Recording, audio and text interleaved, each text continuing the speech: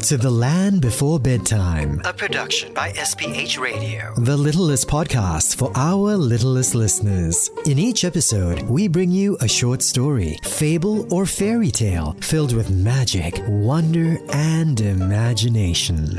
Tonight's story is read by Angelique Teo. So tuck yourself in, close your eyes, and let's set off for The Land Before Bedtime.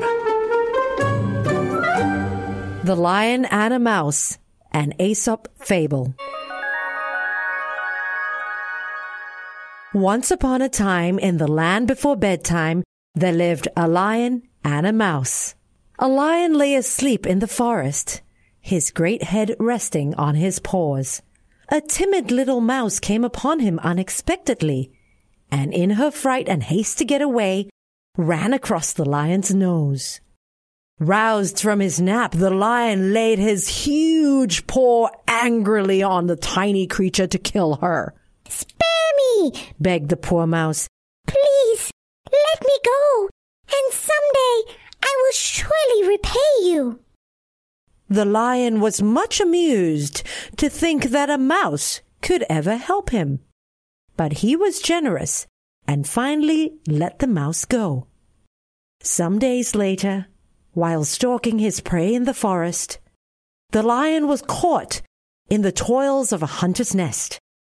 Unable to free himself, he filled the forest with his angry roaring.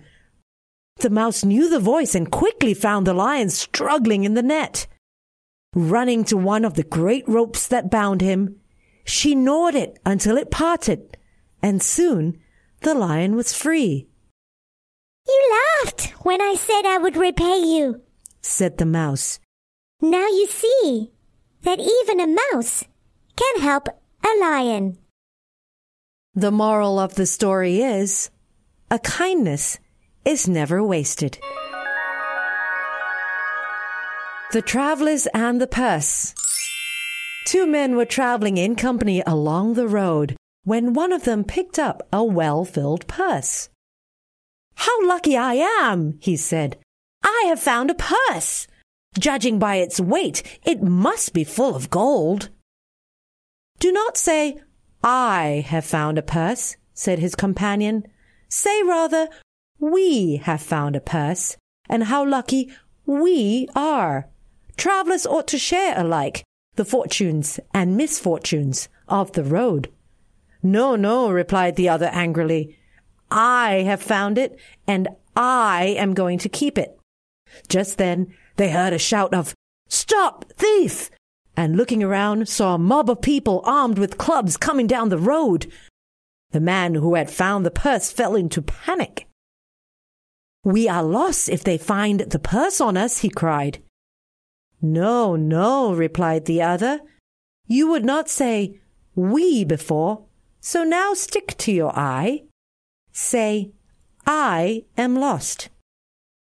Moral of the story is, we cannot expect anyone to share our misfortunes unless we are willing to share our good fortunes as well.